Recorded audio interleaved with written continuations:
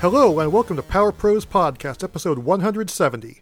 I'm your host, the Hoff, Chris Hoffman, and with me, as usual, is my co-host and nemesis, Pete Machad. What a horrible night to have a curse.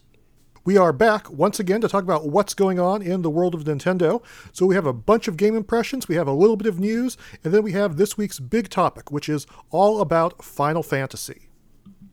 However, before we get to that, let us start things off by discussing a new update to one of the Switch's biggest games. I'm talking about the version 3.0 update to Super Smash Bros. Ultimate, and along with it, the new playable character of Joker. Oh, they named it after you. I thought it was Batman's enemy, but turns out, no, it's actually not. Yeah, that would be weird. You know, Meta Knight, he's sort of a Batman, so it kind of makes sense. But no, it is Joker from Persona 5, and really, I don't have much of a history with Persona, and especially not with Persona 5, but I have grabbed the character and started playing with him a little bit. I played through Classic Mode and fought my way through that, and I've been checking out his moves. And yeah, he seems like a pretty fun character so far. Yeah, he has a really cool aesthetic. Yeah, very stylish. Is there anything else you can tell me besides what I've seen in the screenshots? Well, probably not a whole lot, but I'm fighting his neutral special, his gun, and his side special, which is a projectile attack, to be his two most useful moves right off the bat. I mean, his neutral special, the gun, isn't very strong, and it doesn't have very long range, which is kind of weird considering, you know, it's a gun. It's also kind of weird that he even has a gun at all, since they've kind of avoided guns with almost every character. I mean, even Solid Snake doesn't use a gun. Yeah, it is kind of weird. But whatever, this guy has a gun, and if you're playing as Kirby and you eat him, then Kirby has a gun too, which is completely insane. But that's neither here nor there. Yeah, that went against like everything I believed in. Yeah, so Kirby's got a gun, and Joker's got a gun, and yeah, I found those to be the most useful moves. His down special is the Rebel's Guard, which fills his rebellion gauge, and you know, I'm not really an expert when it comes to countering, so that's not that useful for me, but I can imagine in the hands of a skilled player, it would be very, very handy. And then his up special is a grappling hook, and of course you have to have, you know, some very specific positioning to be able to use that properly. So I haven't really found that one to be particularly useful so far. Of course, when that rebellion gauge does fill up, you get the addition of Arsene, who then stands beside you and, you know, continues to fight along with you until the gauge runs out, and that upgrades your move. So you get a more high-powered gun, you get a stronger projectile, and then you get wings instead of the grappling hook, which, I don't know, that's kind of weird because it goes from an offensive maneuver to just a plain defensive maneuver. And then you also have an enhanced counterattack for your down special. So I've mostly been relying on the neutral and the side special as well as, you know, just regular standard attacks, but I'm sure the more I play as him, the more I'll be able to figure out how to best use his other moves. Also, his final smash, the all-out attack that brings in the other Persona characters, that just looks really cool. It has a great effect on the screen, and of course, it's just great for inflicting tons of damage on your enemy. Also, along with the character himself, you get the Memento stage, which is also, you know, very stylish, very cool looking. The colors in it change based on the music. You know, there's like vehicles going by. And I mean, again, since I don't play the Persona games or haven't yet, I don't really understand what's going on here and why the walls are closing in. But again, it just all looks really, really cool and is a fun stage to play in. So, did you buy the Game Pass for Smash Brothers? Oh yeah, definitely. I mean, one way or the other, I'm definitely going to want all the content that's in this game. So might as well just go all in, buy the season pass, get Rex's costume, and, you know, have everything else. And that way it's just, you know, ready and there for me as it rolls out over the course of the next year. I have yet to pull the trigger on it. I really want to, but I just haven't done it yet. But I kind of figured at this point we would at least know the next character that's coming out. Yeah, you would think that after releasing Joker, they would probably tell us what the next one is, but not quite yet. I imagine it'll happen soon, but yeah, I guess we're going to have to wait just a little bit longer. Yeah. Anyway, I haven't had a ton of time to play with him yet, but I am enjoying what he is so far. Although I have to say, more than anything else, it really makes me want to know more about the game that he's from. So, Atlas, if you aren't about to announce Persona 5 for Switch already, you should totally get off your butts and do it. Yeah, it seems weird that they didn't tie that into the launch of this, but, you know, maybe they got their own thing going on. Yeah, I suppose so. I still kind of expect they'll announce it very soon, but we shall see. We shall see. Also, in addition to the stage, in addition to the character, there are also a bunch of new spirits associated with Joker. Oh, cool. I mean, that was something that we kind of expected as the new characters were going to come out, but it's good to see it confirmed. Yeah. It's also really convenient that you can just fight them pretty much any time from the spirit menu if you have purchased the DLC. Oh, right. Yeah, that's definitely a nice addition. 11 music tracks as well. That's all very funky, very different. It's a completely different sound from what you've come to expect from the stuff that's included in Smash Brothers so far. So, yeah, cool, creative, and pretty much a love letter to Persona as best I can tell. I'm used to Sakurai doing that for Nintendo characters, but doing it for a DLC character that's currently exclusive to the competition, that's kind of unprecedented. Sweet. Can't wait to give it a try. Now, there's also other new stuff released alongside Joker. There's this entire version 3.0 update. There's also some new Mii Fighter costumes. Oh.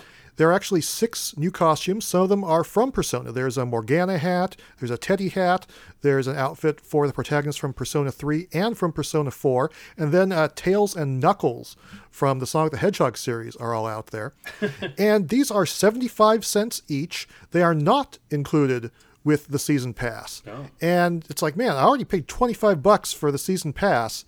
That's kind of a lot of money. I would kind of have expected these to be included, but nope, no such luck. So there might be content that you're not going to buy. I'm not saying that. I'm still probably going to, buy everything. I'm just not going to be so happy about it. Oh, look at you doubling down on the payments. Yeah, so it's going to be like, $4.50 for these costumes or something. Yeah, it does feel like the kind of nickeling and diming suckers like me. But, I want to have the full, complete game. I got to do what I got to do, I suppose. I feel you. But yeah, much better than that is this new stage builder. You just sort of draw with the touchscreen, or you can use conventional controls if you like. And there are all kinds of options that are in there. You can make multiple layers, like a foreground and a background, in addition to the actual fighting stage. You can put in a whole bunch of hazards. You can rotate things. You can put in wind. You can put in lava-type surfaces. You can even put in warp gates that send you from one side of the arena to the other. Wow. Yeah, there's plenty of cool stuff. I haven't experimented with it too much. I just fooled around a little bit. Hopefully, eventually I can make something cool, but it hasn't happened just yet. Do you think you could make a level in honor of Mr. T? I probably could. Let me think about that. I'll see if I can put something together. But yeah, if I do, then I could share with everybody, because that's another really great feature, is that you can share all your stages. You can also share any Mii Fighters that you create. And, I went online last night, was taking a look at stuff, and man, at this point, early on, it's just a mess. There are some cool things, and then there's also just like a lot of wieners. Like literally, people just making wieners for the stages, and Nintendo has not erased them yet. So, hopefully those will be flushed out soon, so to speak. But yeah, there is some crappy stuff out there at the moment.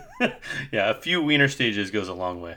Yeah, one thing that I wish was different about the stage builder is that everything you create sort of has, almost a Yoshi's Crafted World kind of aesthetic to it. Like everything has a very specific texture depending on what the color is.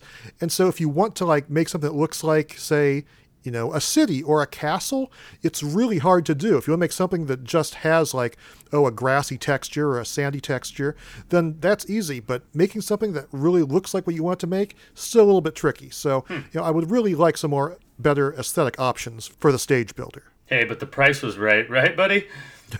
Yep, that is true. Nice free edition, that's for sure. Yeah, there's also a video editor in there that lets you splice and edit and caption saved videos. I have not done anything with that yet, but I imagine people will be able to do some really cool stuff with that once they get the hang of it. Cool. Have you had a chance to check out any of this stuff yet? I haven't, but it did update on my Switch, and I'm ready to play it, probably after this. All right, sounds good. I guess the other thing to keep in mind is the new Smash World content from the Nintendo Switch Online app. That will show you recommended videos and stages, and also let you do things like edit your spirit teams even when you're not actively playing the game. I haven't had a chance to check that out yet. I'm not even sure if it's fully active. They said it was going to roll out shortly after the 3.0 update went out there, but I suppose that could be nice and handy as well. Yeah, I'm actually checking it out right now. Oh, all right. Very cool. I'll have to do so as well. Now, of course, maybe it's a coincidence, maybe it's not, but in addition to this new content coming out for Smash Brothers. Just a couple of days ago, we also saw the release of a few new Smash Brothers amiibo. Amiibo! Oh, man. I bet that tickled your fancy. Oh, yes, you better believe it. Yeah, so I got all those, naturally. I have Ken, I have Daisy, and then there's also Young Link. And Ken, he's got a great pose. It's a really good representation of the character. The wrinkles in the cloth are done really, really well. The face is spot on. It just looks like his gi is flowing in the wind. Some of the paint around the hands on my amiibo is a little bit messy, which is kind of unusual for an amiibo. Usually they're really nice and tidy and very, very clean. But other than that, it's pretty great. Daisy is my favorite one of this batch. She is super detailed. It's considerably smaller than the Super Mario Daisy amiibo, but this one is just so much better. It's a much more dynamic pose. There are multiple pleated layers on her dress, and just tons of little patterns and really impressive level of detail everywhere on her garment. Just, all over the place. Even the sleeves are really detailed, and they're like even more sculpted details in her hair compared to the previous amiibo. So yeah, she just got the whole deluxe treatment, so to speak. And unlike the Super Mario one, she actually has shoes and feet. Nice. She's probably happy about that. Now, I can't tell you if you pull off her hair if she has a third eye hidden underneath there or not, but I'm guessing she probably does. Yeah, totally. And then, last but not least, is Young Link, or maybe it is least, because he's kind of the least exciting. We already did have a very solid representation of Young Link from the Majora's Mask amiibo. But even so, this has a really great, dynamic, action-oriented pose, good-looking face, lots of nice details on his sword and his sheath, and a cool wood texture on the shield. Also, it's nice that the sword is actually straight, which can sort of be a problem with some of the sword-wielding amiibo. And also, you get a good opportunity to see what's under Link's skirt if you've ever been curious about that sort of thing. Come on, I know you've wondered. Absolutely not. Anyway, it's a very solid amiibo lineup this time. They're all Echo Fighter type of characters, so to speak, but that doesn't really make them any less impressive as amiibo. So I am very happy with all three of them. Every time I see Young Link written down, I want to say, "You're much too young, Link." Okay, well, I will keep that in mind, Pete. Please don't run that. How can I not? Anyway, Super Smash Bros. Is not the only game I've been playing. It's actually been pretty crazy how many intriguing new releases have come out in just the last handful of few days. Yeah, what's going on with that? I don't know. It's like we're having Christmas in the middle of April. I don't know what's going on. I know. It's like every week I'm like, should I buy this or should I wait for the onslaught of more games that are coming out next week? But yeah, there's just a ton of stuff right now. And so the other game that has been taking up a lot of my time is Final Fantasy X and X-2 HD Remaster, which brings us these games on Switch for the first time. Yeah, and how are they? I mean, I haven't really played 10 too much, but I have in the past. How is it? Well, of course, we're going to be getting around to talking a lot more Final Fantasy later on in the show. But yeah, these are both really, really good games. And, Final Fantasy X, if you have not played it, it starts out pretty crazy. Like, at first, you're in this modern city, and your main character is like the sports player, and you kind of start to think, well, maybe it is Final Fantasy X for Extreme or something. Doing like this underwater soccer game called Blitzball, and then suddenly things can even get more extreme. And without spoiling anything, you are suddenly transported from your futuristic city to a very different place, and the story ends up taking a very different turn, and things become, sort of melancholy. The main character, Titus, or his name is probably pronounced something else in Japanese, but I'm just going to call him Titus because that's how it looks to me. Anyway, he's like sort of, kind of, a bit cool and dude bro, almost to the point of being dorky. But, despite that, he goes through a lot of evolution throughout the story, and it is a very interesting setup. And of course, you meet other characters along the way, such as Yuna, who ends up being Titus's love interest. And you join her and go on a quest to defeat the evil creature known as Sin. So the story holds up, the graphics hold up really, really well, and the music is absolutely beautiful. I mean, in the grand scheme of things, this game isn't that old, right? Well, it came out like in 2001, I think, so it actually is more than 15 years old, but it's a PlayStation 2 game, and, like something like Onimusha, it does hold up rather well. Wow. The gameplay is interesting, though, because it's like a total throwback. You know, it seems that with every Final Fantasy game, things get more and more advanced, but this one sort of takes things back. It is pure turn-based, menu-based, like the earliest Final Fantasy games. You can swap in different characters and different weapons, but, as Final Fantasy has become more action-focused over time, this is just absolutely the direct opposite. However, the leveling and skill systems are very experimental. You don't gain levels through experience points. You earn AP to move around this thing called a sphere grid, and then you spend items to boost specific stats, and it's all done manually. And it can be kind of confusing, and it's probably my least favorite thing about the game. And also, this version has 2 sphere grids, a normal one and an advanced one, which allows for even more customization than in the original game. I just stuck with normal because it's been such a long time since I played the game, and I really don't remember, how to best utilize it. But yeah, that's interesting. That's in there for veteran players. Also, I'm not positive, but I think this was probably the first Final Fantasy game without an overworld. Oh, yeah. Anyway, it's a really good game. It's very polished. As I implied, I have not played it in years, so it's sort of a fresh experience for me since I've forgotten most of it. It's never been my favorite Final Fantasy, but it is an excellent RPG, and I am really enjoying playing through it again. Then, to go along with that, there is Final Fantasy X-2, and it is almost the complete opposite of Final Fantasy X. Right. Aren't you like a girl band or something? Kind of. That's what it seems like at the beginning. But yeah, 10 was sort of serious and methodical. And X-2 is just very upbeat, it's goofy, and yes, it does start in the middle of this pop concert, and your all-girl team jumps in, sort of interrupts this concert because, I don't want to spoil it, but there's a reason for it. It does make sense within the story. Can you really spoil something that's 18 years old? And also 2 minutes into the game? No, not really, but I'm still going to keep it a secret. Anyway, the traditional leveling up is back in this game, and so are the active time battles from the past Final Fantasy games. Oh. Only even faster paced and more active than ever. There are only 3 main party members this time, and like you said, they're all girls. And the gameplay hook this time is the dress sphere, which allows you to change costumes at almost any time, which is sort of this game's version of the job system. And, there's stuff that's normal like thief and swordswoman and gunfighter, and also silly stuff like a singer. This version also adds a creature creator mode that wasn't in the original version, but was in other HD versions of the game. Oh. And you get access to this almost right from the beginning, and it allows you to recruit and train various enemies and monsters and use them in your party. And I haven't had a chance to use it much yet, but I feel like it might be kind of unnecessary because the dress sphere system worked so well in the original. But still, as a veteran, it does give me something completely new and the chance to experience something different from the original. So I guess for that, I will say it is a welcome inclusion. Cool. I do remember this game sort of got some negative reactions when it first came out. Like people were like, oh, it's too silly, it's too girly, stuff like that. But the gameplay is really, really fun. The story ends up being really satisfying as a follow-up to the original Final Fantasy X. And in most respects, I actually like this game better than Final Fantasy X. But you probably do want to finish that game first if you want to appreciate this game's story. All right. Anyway, yeah, I am greatly enjoying both these games. If you have not played them before, absolutely check them out now. I might need to.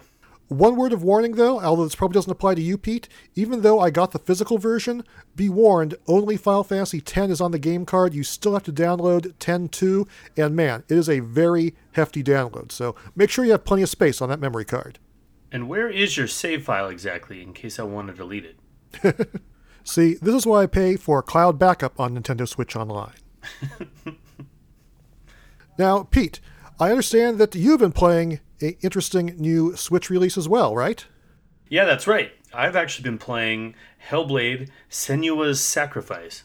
Okay, cool. Now, I know almost nothing about this game except for the screenshots I've seen. It looks absolutely gorgeous, but beyond that, I don't know anything. So tell me what this game is about and if it is any good. Yeah, I didn't know anything about this game either, except for the fact that, it just came out for Switch, and I happened to do a Wikipedia search, and I saw that it actually has been around for a while. I guess it came out for Windows and PlayStation 4 in 2017. Oh, okay. And then there's been an Xbox One version in April 2018, and yeah, now there's this version. Okay, so what kind of game is it? Well, I mean, gameplay-wise, I'm going to say it's very similar to something like, I don't know, a God of War 4. You know, your traditional over-the-shoulder kind of third-person view Resident Evil 4 style. Okay, so a typical 3D action-adventure hack-and-slash kind of game? Correct. However, I'd say for the first easily maybe 30 minutes of the game, you don't fight anyone, right? So I wasn't actually sure what the gameplay was beyond just kind of walking around. What makes this game kind of unique is that it's got this whole concept of psychological kind of action adventure going on. And even at the beginning, when you turn the game on, there's actually this warning about psychosis and the fact that they are kind of doing things that are similar to what someone who is suffering from psychosis might feel. Okay. And that sounds really creepy, I know, but... This is like Eternal Darkness or something where they're like playing weird tricks on you? You know, it's funny because it does have... I actually did think of Eternal Darkness because there was kind of that element. But basically, what you're doing is while you're, performing your acts, in the very beginning you start in like a canoe and you're heading back into this area that I guess got wiped out by something and you're not really sure. Okay. But the story is kind of driven by these voices you hear, and you just kind of hear these like whispers. Some are clear, some are faint, and they're kind of coming in all different angles. So like one sounds like it's really close in your ear. I don't know if you've ever listened to like ASMR recordings, but it's very similar to something like that where you can literally get the sense that this person is like whispering into a microphone. But it gives you kind of the heebie-jeebies because there are like, little like words said that you're like, wait, what was that? What did I just hear? Is there any gameplay purpose for all that? Well, yes. The story actually is told through all that, and you actually have no like map, you have no inventory, which sounds bizarre for a game of that style, but there's just nothing like that going on. You're essentially being told what's going on in the narrative through these like random pieces of dialogue. Later in the game, you start to get hallucinations of another person that like was in your life at some point, and they're actually told by these sort of like in-game hallucinations that are actually, and I couldn't tell this at first, but I had to figure this out, they're actually shot on video. So it's actually like an actor, which I know sounds usually really cheesy, but the way it's done... Yes, it can be. The way it's done in this game, and so seamlessly, it took me a minute to figure out that it was someone actually acting, as opposed to, motion capture and stuff. Just to take a step back, this game is really pretty, and on Switch, It's probably one of the prettiest games I've seen on it. Yeah, that's been my takeaway so far. That's like the one thing I knew about the game is like, wow, this looks really impressive. And I was wondering if it really did look as impressive in motion as it does in screenshots. Yeah, it really does. And, so far, I've gotten to a boss. You definitely do at some point get, attacked, and you kind of draw your sword whenever enemies come out. There's some simple swordplay mechanics. You basically kind of Z-target on a certain enemy automatically. Okay. And then you get sort of a light attack, a heavy attack, like sort of a physical attack. It's like a kick usually. Mm-hmm. And then you can block with your sword, and then you can also like evade. And I haven't really figured out how evade works so much. They don't really give you much of a tutorial at all, and you start getting your butt whooped almost instantaneously. I guess you need to pay more attention to those whispers, then maybe they'll tell you what to do. Did you say whispers or whiskers? Either one, really. But there is a pause menu, so you can look and see what the controls are. It's not like you're completely in the dark, but it took me a minute to figure that out. Okay. So mainly the only puzzles that I've seen in the game are, it's kind of interesting, right? You get to a gate and you'll see these like symbols on the gate, and then you have to kind of walk around the area you're in to find these symbols in objects in the level, in the environment. Okay. And you kind of know when you're getting close because there's like some symbols gibberish that shows up in the area that it is, but it's pretty cool. I think it's an interesting mechanic, right? You find like a branch that's like in an angle, and then you find a tree that makes the connector, so you have to find the right perspective, kind of similar to, I guess, like Breath of the Wild, where you're trying to find your memory. Ah, okay. You kind of have to think about it and go, okay, how can I get this thing to look like that? And then that essentially will unlock the gate you're looking for. And then one other crazy mechanic in this game that I haven't really figured out yet is that you have a limited number of deaths, and it doesn't tell you how many. And I think that it tells you in the game, once you die enough times, your game is over and you have to start from scratch. Permadeath, huh? So I'm like terrified of that happening. I really don't want it to happen because I hate permadeath. The way it's told is essentially you kind of get this like darkness in your hand, and each time you die, it spreads up your arm and eventually to your brain. And once it gets to your brain, you're done. Great. So I still have the darkness below the elbow, which I'm thankful for. But anyways. All right. Definitely sounds interesting. But you're liking the game so far? Do you recommend it? Yeah, I actually really do recommend it. I've tried it on both TV and handheld, and it really does hold up really well. There are a couple areas where you can definitely tell the draw distance is being sacrificed. It's not maybe Turok bad, but it's there, and you can kind of tell. But for the most part, it's not really something that's even acknowledged. And I constantly marvel at how pretty the game is. And then there's moments where it kind of jumps into a cutscene, and you really can't tell the difference between what's controllable versus what isn't. All right, very cool. I would love to check it out. Sounds very interesting. Yeah, totally worth it. And I believe it's only $29.99, which is a pretty good price for a game of that nature. Yep, that is correct. Although I have heard that it's not super long, so I'm okay with that, but just kind of throwing that out there. All right, definitely something to keep in mind. Now, another game I've been playing recently, albeit only for just a little tiny bit, is the Nintendo Labo VR. Oh, so you've looked in the bird's butt? I have not looked in any birds' butts. In fact, I have really only fooled around a little bit in the area called the VR Plaza, which is popular by only the simplest VR games, and you're playing them with just the headset, maybe one Joy-Con and none of the other Toy-Cons. I haven't tried any of those things out. All I have done is put the Switch into the cardboard, slap the goggles on it, and then just sort of looked around and played some of the very, very basic games. There's like a fishing game where you try to use this little claw to pick up some little doodads. There's a shooting game where I'm just shooting at stuff. I don't even really know what I'm shooting at. Can they shoot back? I don't know. There's a hamburger making game where you're just making burger ingredients fall out of the sky and you just look very, very primitive. Like, oh, here is a rectangle to represent some meat. Here's a circle to represent some tomato or something.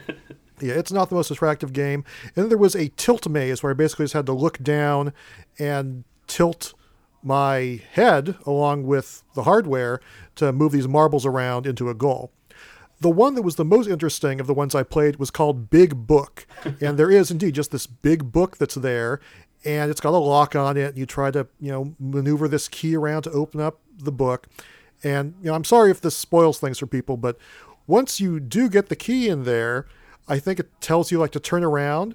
And so I literally turned around, and certainly it does have this whole, perspective thing. It has a full 3D environment, even if what's going on there isn't the most exciting. Anyway, so I turn around after unlocking this book, and this terrifying looking thing just pops into frame and just freaked the crap out of me, like some sort of Five Nights at Freddy's reject. And that's all it does. You unlock the book, and this thing shows up and just freaks you out. And I'm like, geez. And then you turn around again the other direction, and something else pops up and totally freaked me out. I'm really sad I wasn't there to witness that. You probably would have enjoyed it tremendously, Pete. That almost seems like it'd be worth it just to play pranks on people. Yeah, it probably would be. Yeah, all these games I've played, very, very basic. They haven't really sold me on the thing so far. But yeah, it really does give you a feeling of 3D space. And yes, there can be some interesting things to discover when you're fooling around with it. I will say that the view is pretty blurry and low res. But, I guess if you're on a budget and you want to get some VR, this is a way to do it. I will also say that, yes, my arms did get tired after holding this thing up to my face after just a couple of minutes. So, really quickly I was resting my elbows on a hard surface and kind of looking down that way. But that only works, so well for certain games. So, I feel like I just barely scratched the surface of this thing. I definitely want to play more, especially some of those more involved games and put together some of those other Toy-Cons. But I don't know. Right now, I have a very, very mixed opinion of this Nintendo Labo VR. Hopefully it gets better as I see some of the more advanced stuff. Are you sure that minigame wasn't called Big Ol' Book? Sorry, it was not. Just the big book of horror. Moving on, another game I've also just played a little bit of because it just came out really a couple hours ago as we're recording this, and that is Cuphead, available now on Switch. Oh man, yes, I've downloaded it as well. I just haven't been able to play it yet. Yeah, I've only been able to play a few levels so far, like 5 levels or something like that. And so far, it is pretty much what I expected from what I had seen and heard, and that's pretty much a good thing. Yeah. I mean, yes, The game is absolutely beautiful. It is a gorgeous run and gun with incredibly animated cell-based graphics. It's very expressive. It's very cartoony. The enemies just change and morph right before your eyes, usually into something crazy and screen-filling and sort of threatening. Which brings me to the other point about the game is that, yes, it is very hard. It is just as challenging as I had heard. It's quite unforgiving. You can only take a couple of hits, and there are no mid-level checkpoints. There are basically two kinds of levels to play through, the run-and-gun action levels and the boss battles. Either way, you are probably going to have to practice, especially if you want to get through a stage with a high score. Cool. I look forward to the challenge. Now, the good news, though, is the controls are great. They're very responsive. You can dash and parry while jumping in addition to just the regular jumping and shooting. The parry seems cool since it lets you bounce off of enemies and projectiles, but it only works on things that are colored pink, so it'll definitely take me some practice to get it figured out how to best use that against, what particular situations. The result of these responsive controls, though, is that even though the game is hard, it usually feels really fair, and if I fail, it's like, oh, well, that's because I did something dumb. The only exception to that was this one part where I was moving across these collapsing platforms, and then this mini-boss popped out in front of me, and I just sort of jumped right into him and died, instead of realizing, oh, I actually could go back, and that felt a little bit cheap, but for the most part, the game does feel very fair, despite its high challenge level. Cool. Anyway, like I said, it is very much living up to my expectations so far. I am very much looking forward to playing more of it, but so far, very much worth the $20. Yeah, I'm excited to try that one co-op. Yeah, I have not had a chance to play two-player at all, but that should be very, very fun as well. Cool. Now, Pete, there is one other semi-new release that we kind of wanted to talk about last week, but we sort of ran out of time, and that is the new NES games available for Nintendo Switch Online. Those being Punch-Out!, Super Mario Bros. The Lost Levels, Star Soldier, and, as we predicted, Kid Icarus SP. Oh, indeed. Have you been playing those? And if so, what are your thoughts? Yeah, I've pretty much played everything except for Star Soldier. Yeah, I've never been a big Star Soldier fan. I don't really remember if I ever played that back in the day. It kind of seems okay. Maybe a little bit generic. Maybe after I play it some more, I'll kind of realize, oh, there is some really cool depth to this. But so far, I'm not too blown away as far as that one goes. But yeah, the other ones are certainly quite impressive. Yeah, I gotta be honest. The first thing I did was play the Kid Icarus SP. I might have as well. And I forgot just how awesome that last level is and how different it is from the rest of the game. Yeah, you get to use your wings and actually fly. Yeah, I mean, for all intents and purposes, it becomes a shoot 'em up for the last level. Yep, pretty much. But yeah, that's what this SP version is. Start on the last level, start with all the power-ups, start with pretty much a full inventory, and try to fight your way to Medusa. Yep, and I did it, and I even saved a video of myself doing it. I think there's a little trick to beating Medusa where you just kind of can stay in one spot and never die. Okay. Well, you have to be a little careful, but yeah, there's a little secret. You go to the back of the screen and you kind of hang out right across from the eye, and you can usually avoid pretty much everything that comes your way. But awesome nonetheless. Love seeing the ending of Kid Icarus like that, especially since the codes don't work. Yeah, for sure. So pretty cool addition. Yes, definitely. I played through it a couple of times, and I noticed that the first time it took me considerably longer to get to Medusa than it did the second time. Is there some trick to how many times it loops? Do you have to do something special to be able to get to fight the boss? Huh. If there is, I've completely forgot about it, but yeah, you might be right. Okay, we'll have to look into it further. Of course, another one of the games I've spent plenty of time with is indeed Punch-Out! We talked about this one a whole bunch last week, so I guess there's not a whole lot more to add, except, it's kind of bad. It's the Mr. Dream version and not the Mike Tyson version, but, what you going to do? Yeah. I picked this one up and started playing it. Using save states, obviously, I got to Mr. Sandman. Oh, nice. I've played through the minor and major circuits. I can practically do those in my sleep. But after I get there, I kind of don't really remember the patterns for the world circuit that much. So, very nice, very nice. Yeah, Mr. Sandman's handing me my booty, though, but... Yeah, he is definitely tough, as is Macho Man. Yeah. As is Mr. Dream. Exactly. Well, good luck. It was kind of funny, though, to see Mike Tyson going on Twitter like he just noticed for the first time that he wasn't in the game. I saw that. He was very confused, I think. Yeah, he's like, what? Why am I not in Punch-Out? It's like, dude, you haven't been in there since 1990 or something. I got to tell you, you know what my saddest moment recently was? Realizing that King Hippo wasn't blue?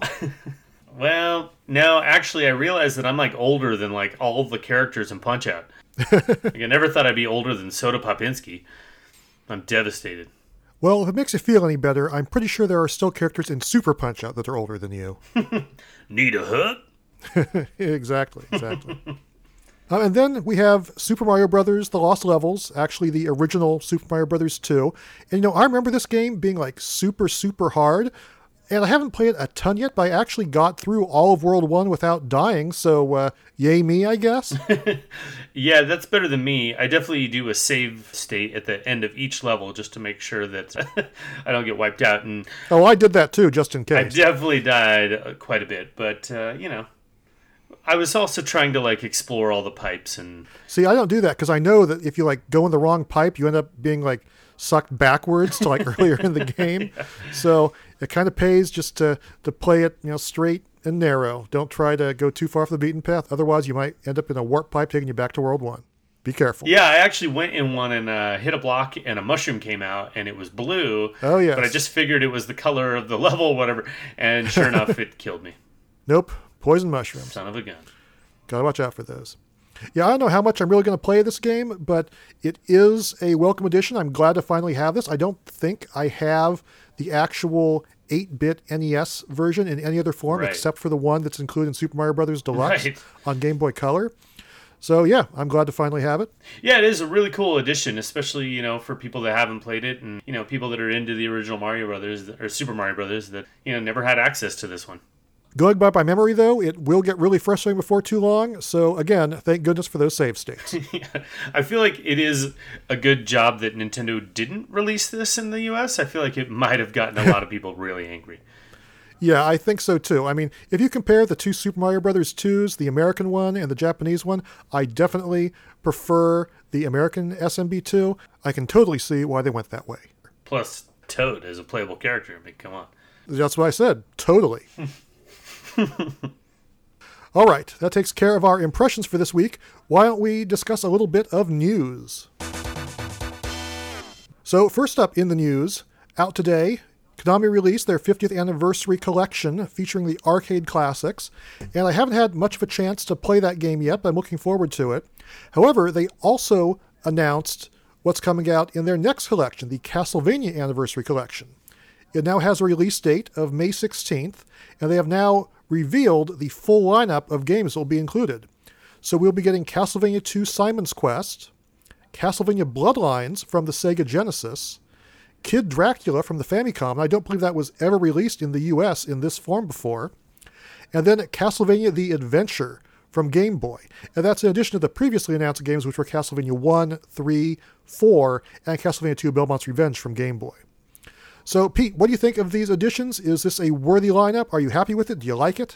I mean, to me, yes. This is kind of what I want from a Castlevania collection. It doesn't go beyond, the Symphony of the Night era. It doesn't even go to that era.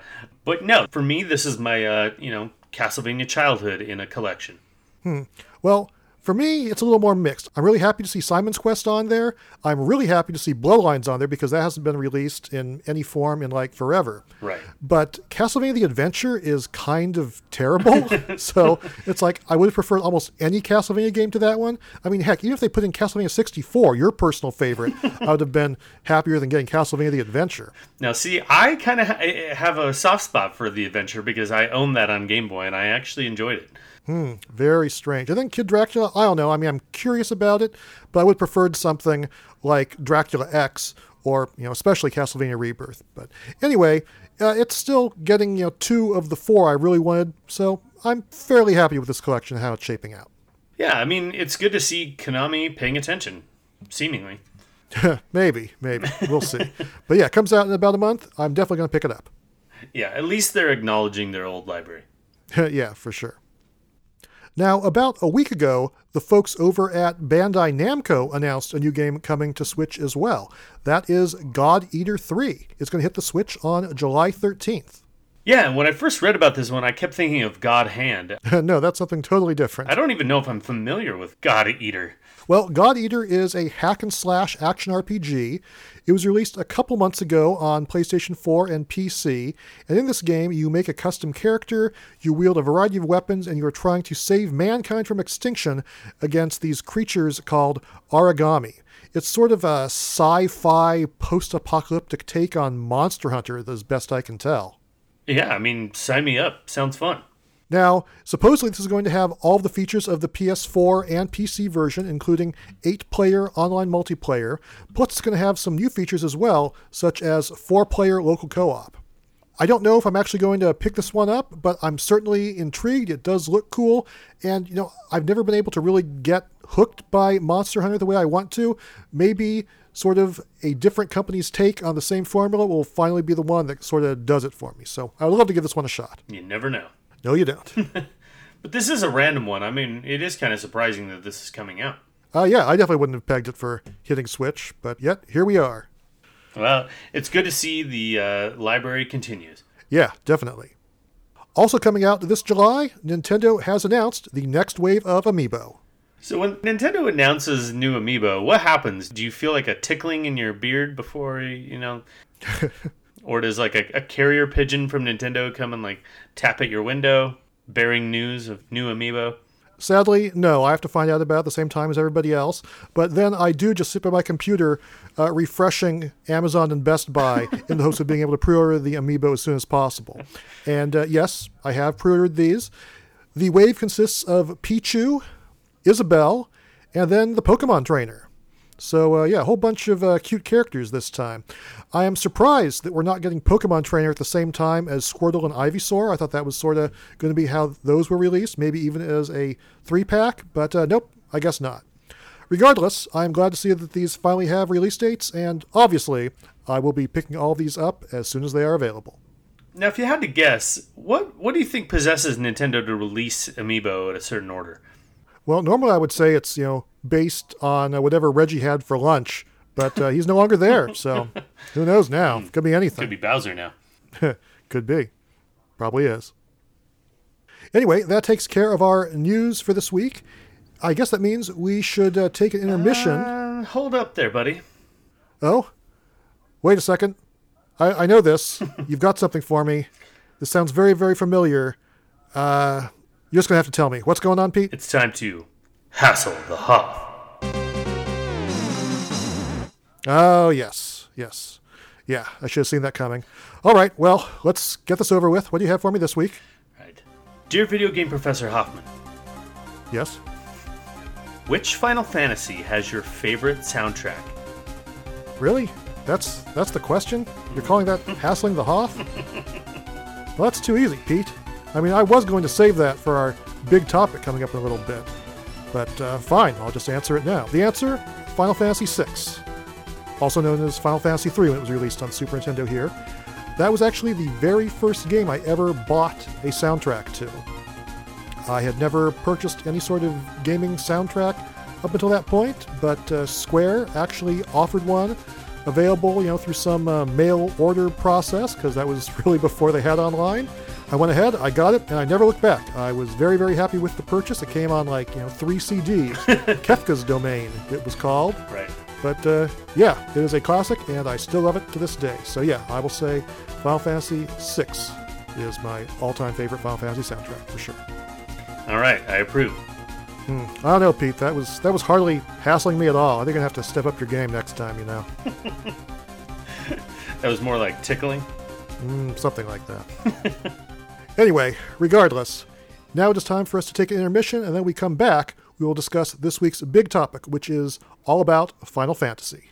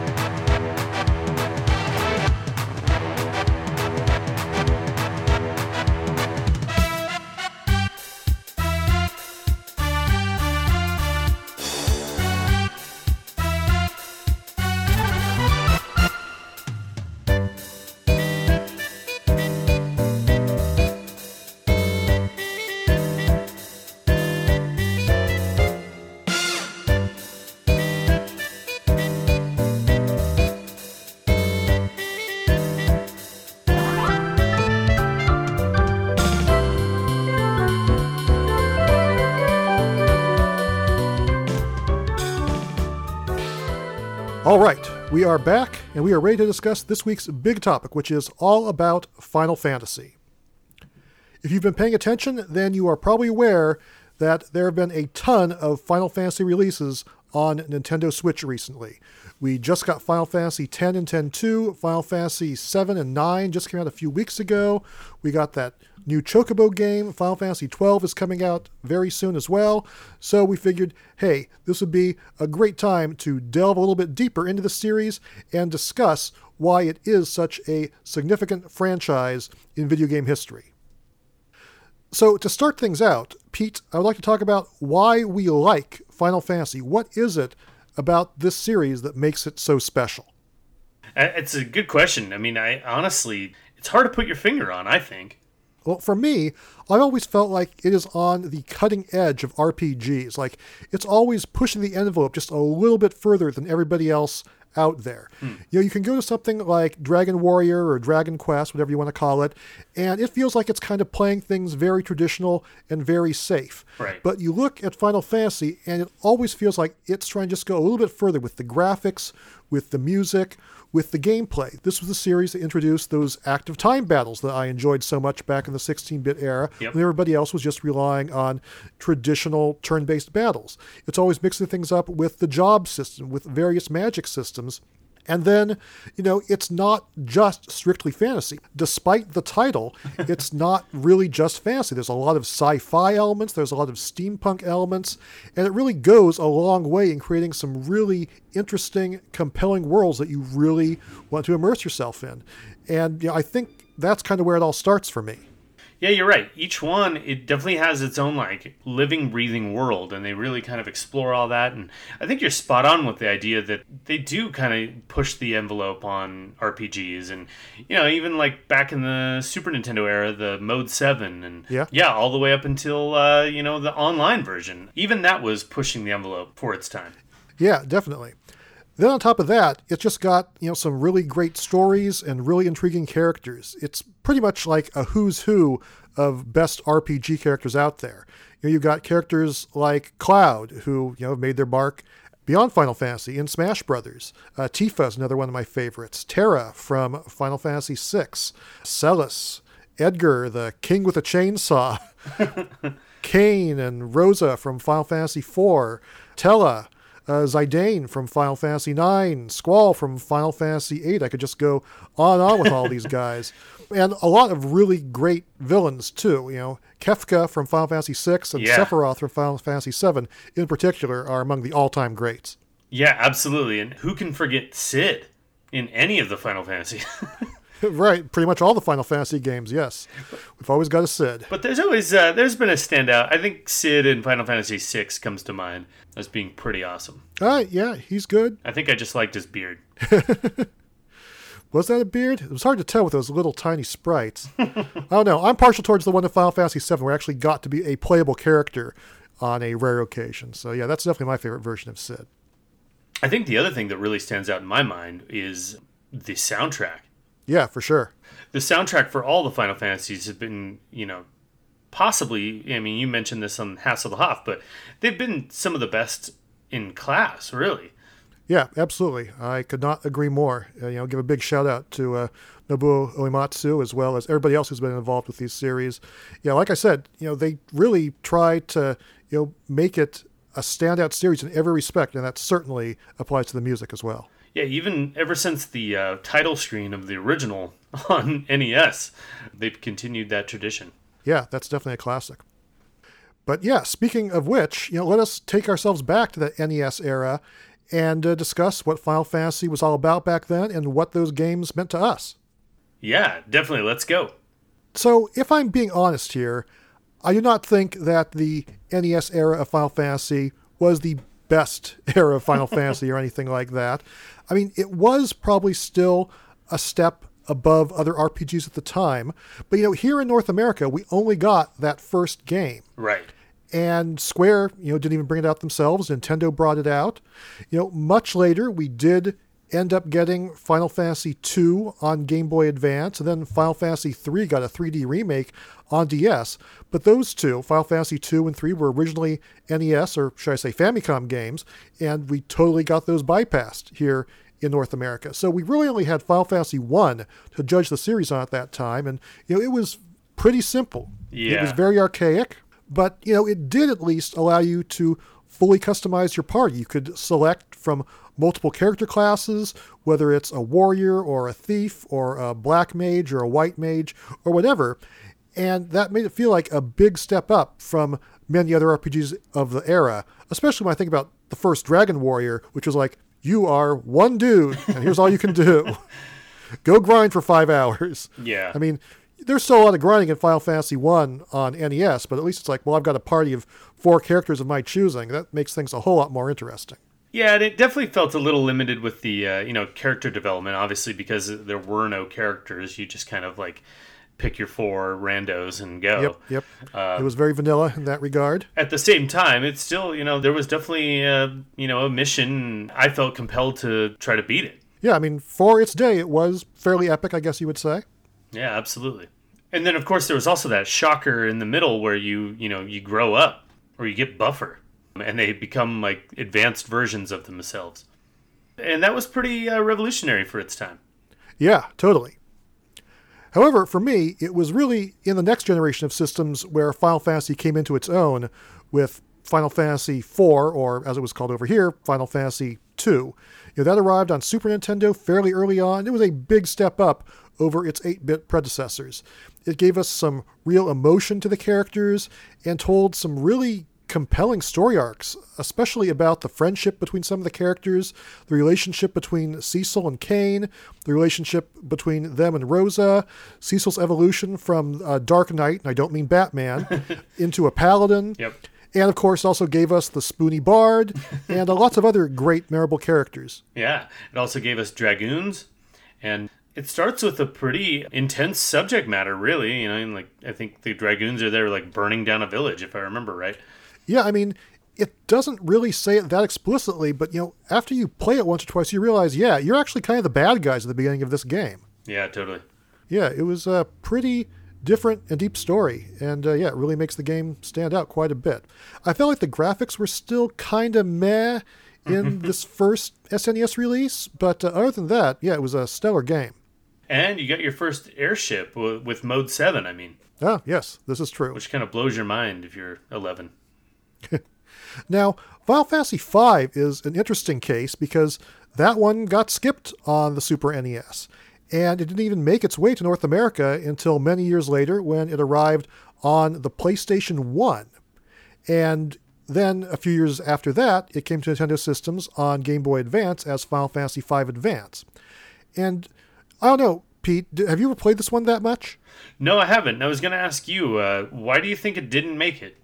I mean, that's a tough one.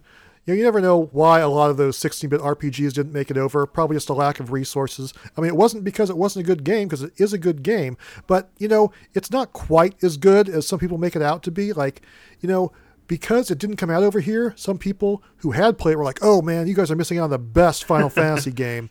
And that tends to happen to games that, aren't readily available. Yep.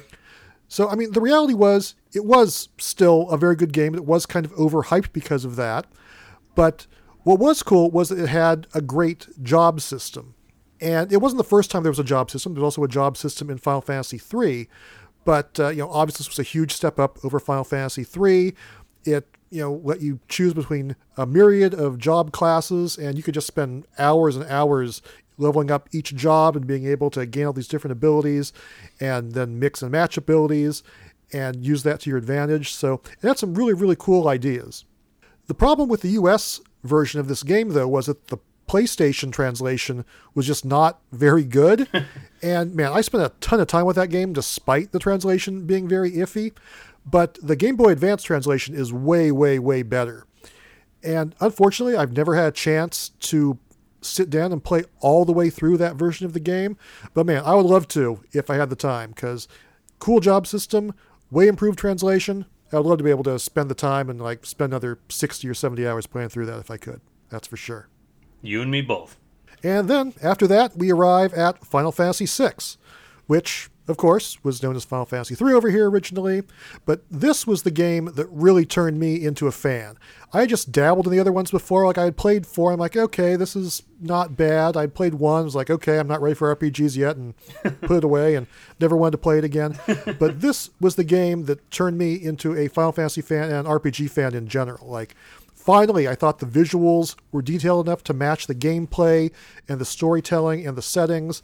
And I just saw this game and I knew it was the game for me. I mean, aside from the great visuals, it had excellent characters.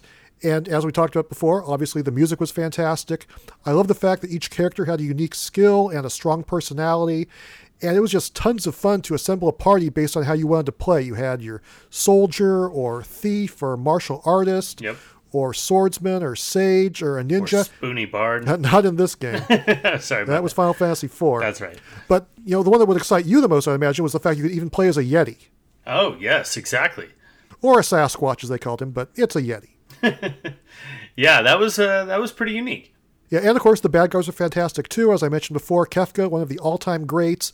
And then that whole idea of the two different worlds, the world of balance and the world of ruin, was just really intriguing, really well done, and provides some amazing storytelling, the likes of which you would pretty much never seen at that point in time. So, yeah, that was absolutely one of the most phenomenal games I'd ever played back in that day. Well, and who can forget the opera? That's right. Moments like that. All kinds of memorable moments in that game. Absolutely.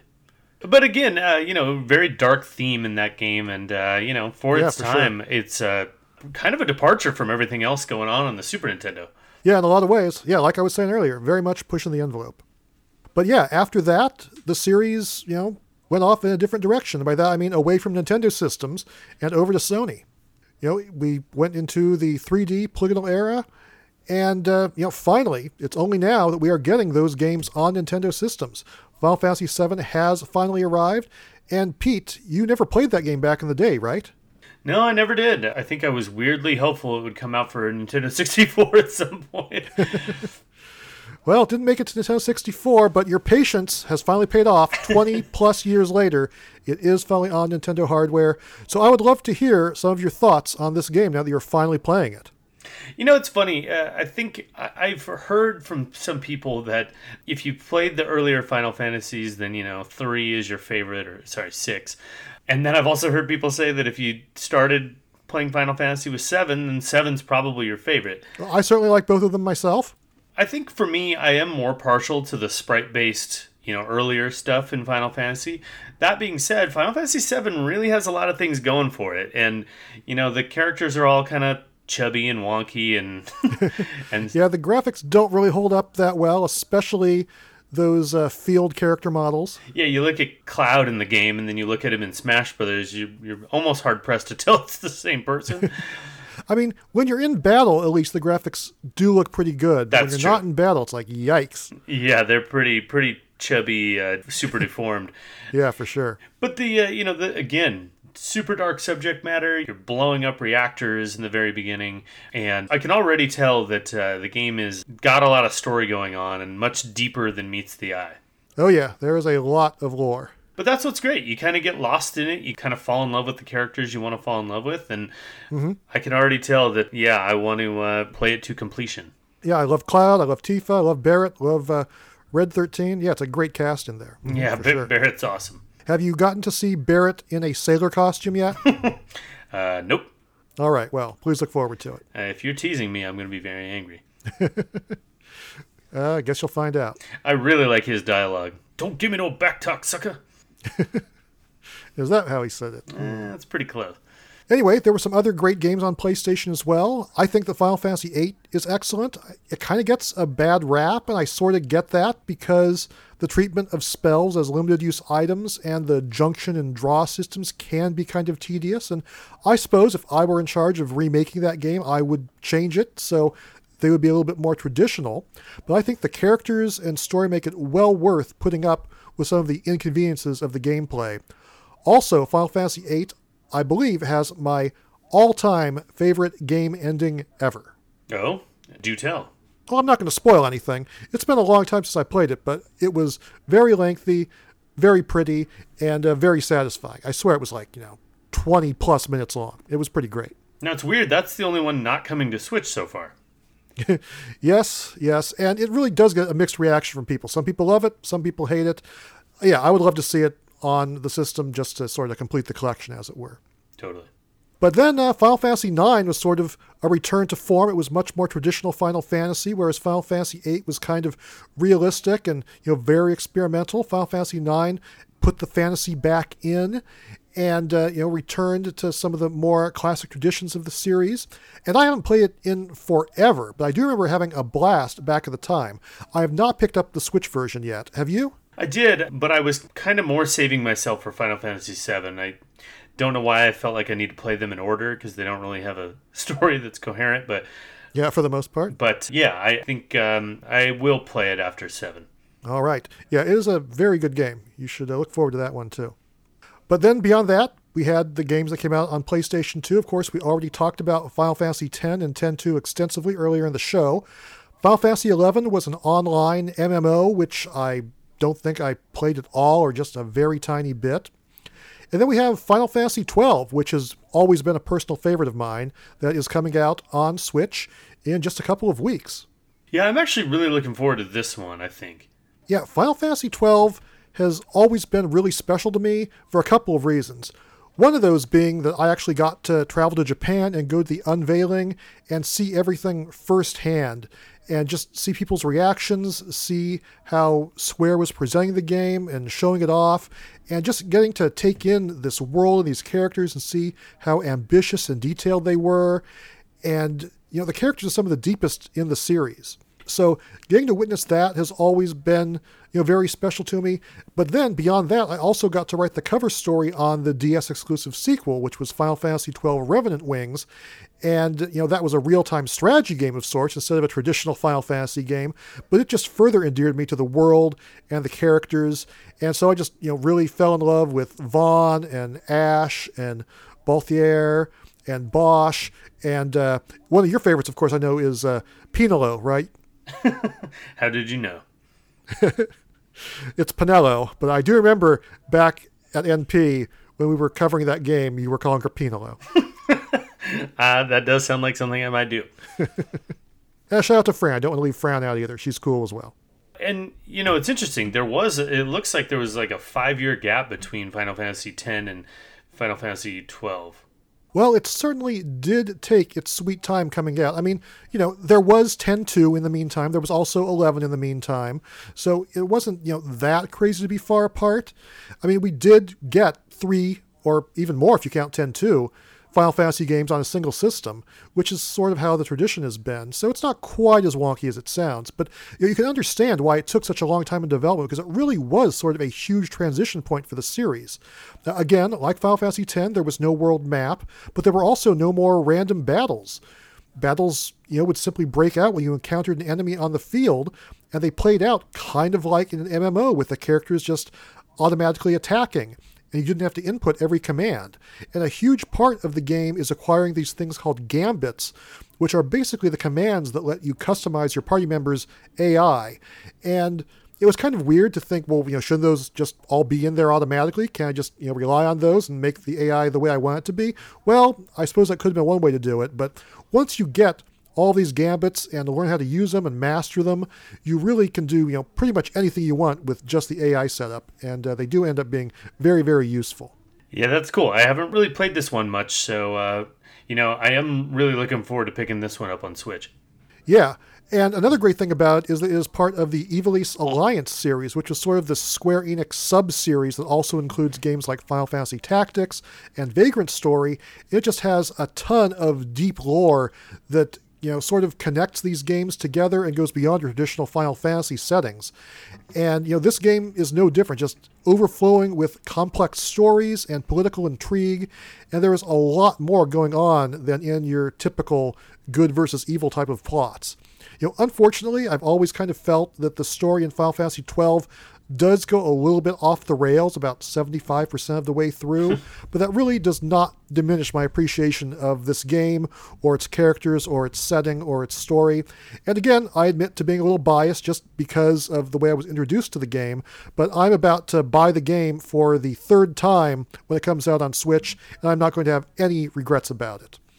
This Zodiac edition does add some new job system elements that the original PS2 game didn't have.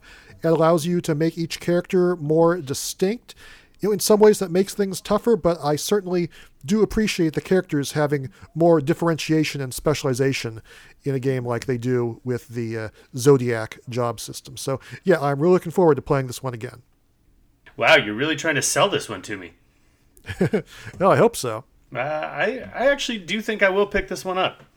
Well, it definitely is cool if people give it a chance. However, I will say that Final Fantasy kind of lost some of its appeal for me after that one. I felt like Final Fantasy XIII was a big misstep, and then Final Fantasy XIV was another MMO that I tried to play but just really couldn't get into. And then Final Fantasy 15 I haven't actually even played yet, although it does seem much more like an action game than its predecessors. I'm not going to judge it until I've played it, and I definitely do plan to play it eventually. But yeah, it seems to have lost a lot of the elements that really made Final Fantasy in the past. Yeah, I tend to agree with you on that. Have you played that one? I have not, but, the boy band in the car, that's pretty much what I know. Yeah, it seems to be quite the road trip. Nice. However, there are lots of other Final Fantasy games that are worth talking about and worth playing. All kinds of spin-offs. Pete, what are some of your favorite Final Fantasy spin-offs that are not part of the mainline Final Fantasy series? Well, Final Fantasy Tactics Advance was really fun. Oh yeah, I was hoping you'd say that one. Yeah, that definitely was a standout on the Game Boy Advance. Yes, for sure. Yeah, I hardly remember that one, but I do remember it was quite an enjoyable game. It was definitely one of my first forays into like the tactics style game. I know there was an earlier Final Fantasy Tactics on PlayStation, but never played that one. I also really like the Final Fantasy Crystal Chronicles series. Yeah. Now that we've got all these other Final Fantasy games, pretty much out on the system, that's kind of the big one that's remaining. We're supposed to be getting that remake of the original Crystal Chronicles coming out sometime this year. Now we're just kind of waiting to get an official release date on that one, huh? Yep. And then taking a step back, I remember the Final Fantasy Adventures games for Game Boy. Oh, yeah. I mean, technically, I don't think those are really part of the Final Fantasy series. Oh, they definitely but it's weren't. got Final Fantasy in the name, so I'll give it a buy. They definitely were not, and they feel nothing like the other games. But yeah, anyways, the original Game Boy Final Fantasies were all pretty interesting games in their own right. Yeah, I don't think I ever really spent much time with those. As I've kind of implied, the graphics and stuff were kind of a big hook for me in getting me into RPGs. I sort of had to reach a certain point before I'm like, okay, I can finally deal with this now. And it hadn't quite reached that when we were playing, black and green Game Boy games. Yeah, totally. I also kind of got into the, this goes really off the deep end here, but the Final Fantasy Crystal Chronicles My Life as a King on oh, wow. on Wii. Oh, wow, that's definitely a deep cut. Yeah, I don't know why. It just kind of captured my attention, and I found myself, addicted for a little while. Yep, I can totally see that. Kind of reminded me of a mobile app before mobile apps. Yeah, for sure. For me, I would say that my favorite Final Fantasy spin-off is probably Theater Rhythm Final Fantasy, which, as the name implies, is indeed a music game, and you have to follow lines and swipe and tap according to the music. And like we were saying, the Final Fantasy games have some really, really great music. And so, how can you go wrong, really? I've never bought that game. I just played the demo, and I did like it. I just thought, I don't know if I'll actually play this much.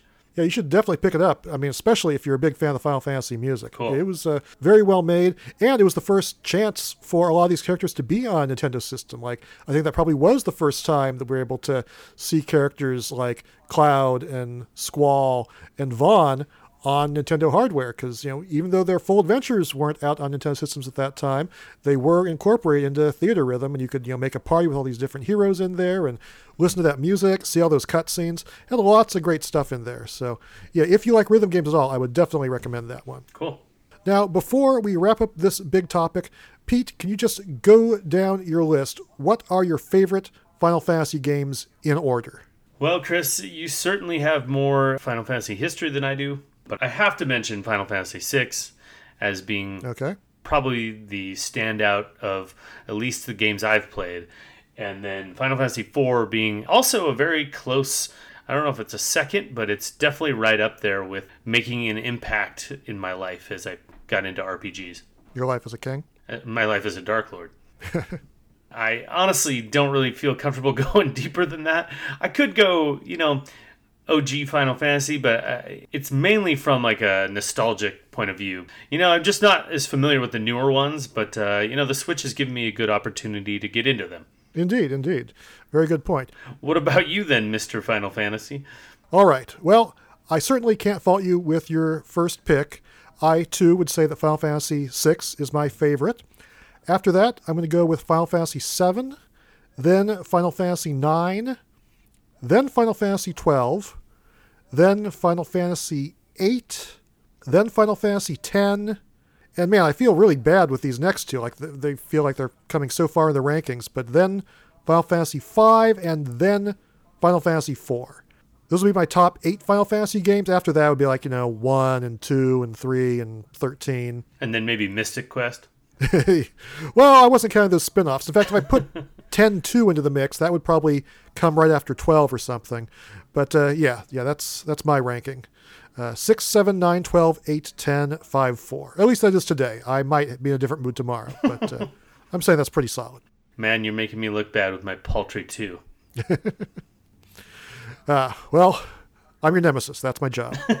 Well, I do like all the Final Fantasies that I've played. I just don't get to play them as much as I'd like to these days.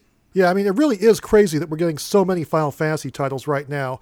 I mean, I started playing 7, and I'm only 10 hours into that, and then here's 10, and here's 10-2 at the exact same time, and then here's 12 2 weeks later. I mean, I want to just take a vacation. I need to take a year off so I can play through all these, but that's not going to happen. I'm hoping I break a leg or something.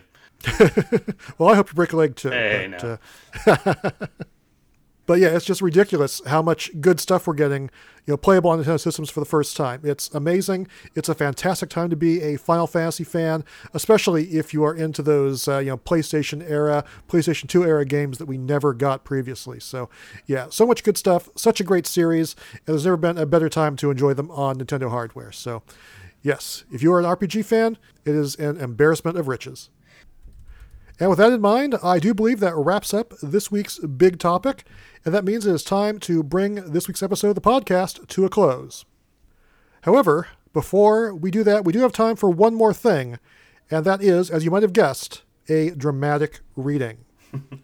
Knew it. This time, it is from the eShop description of the Switch game, Sudoku Relax.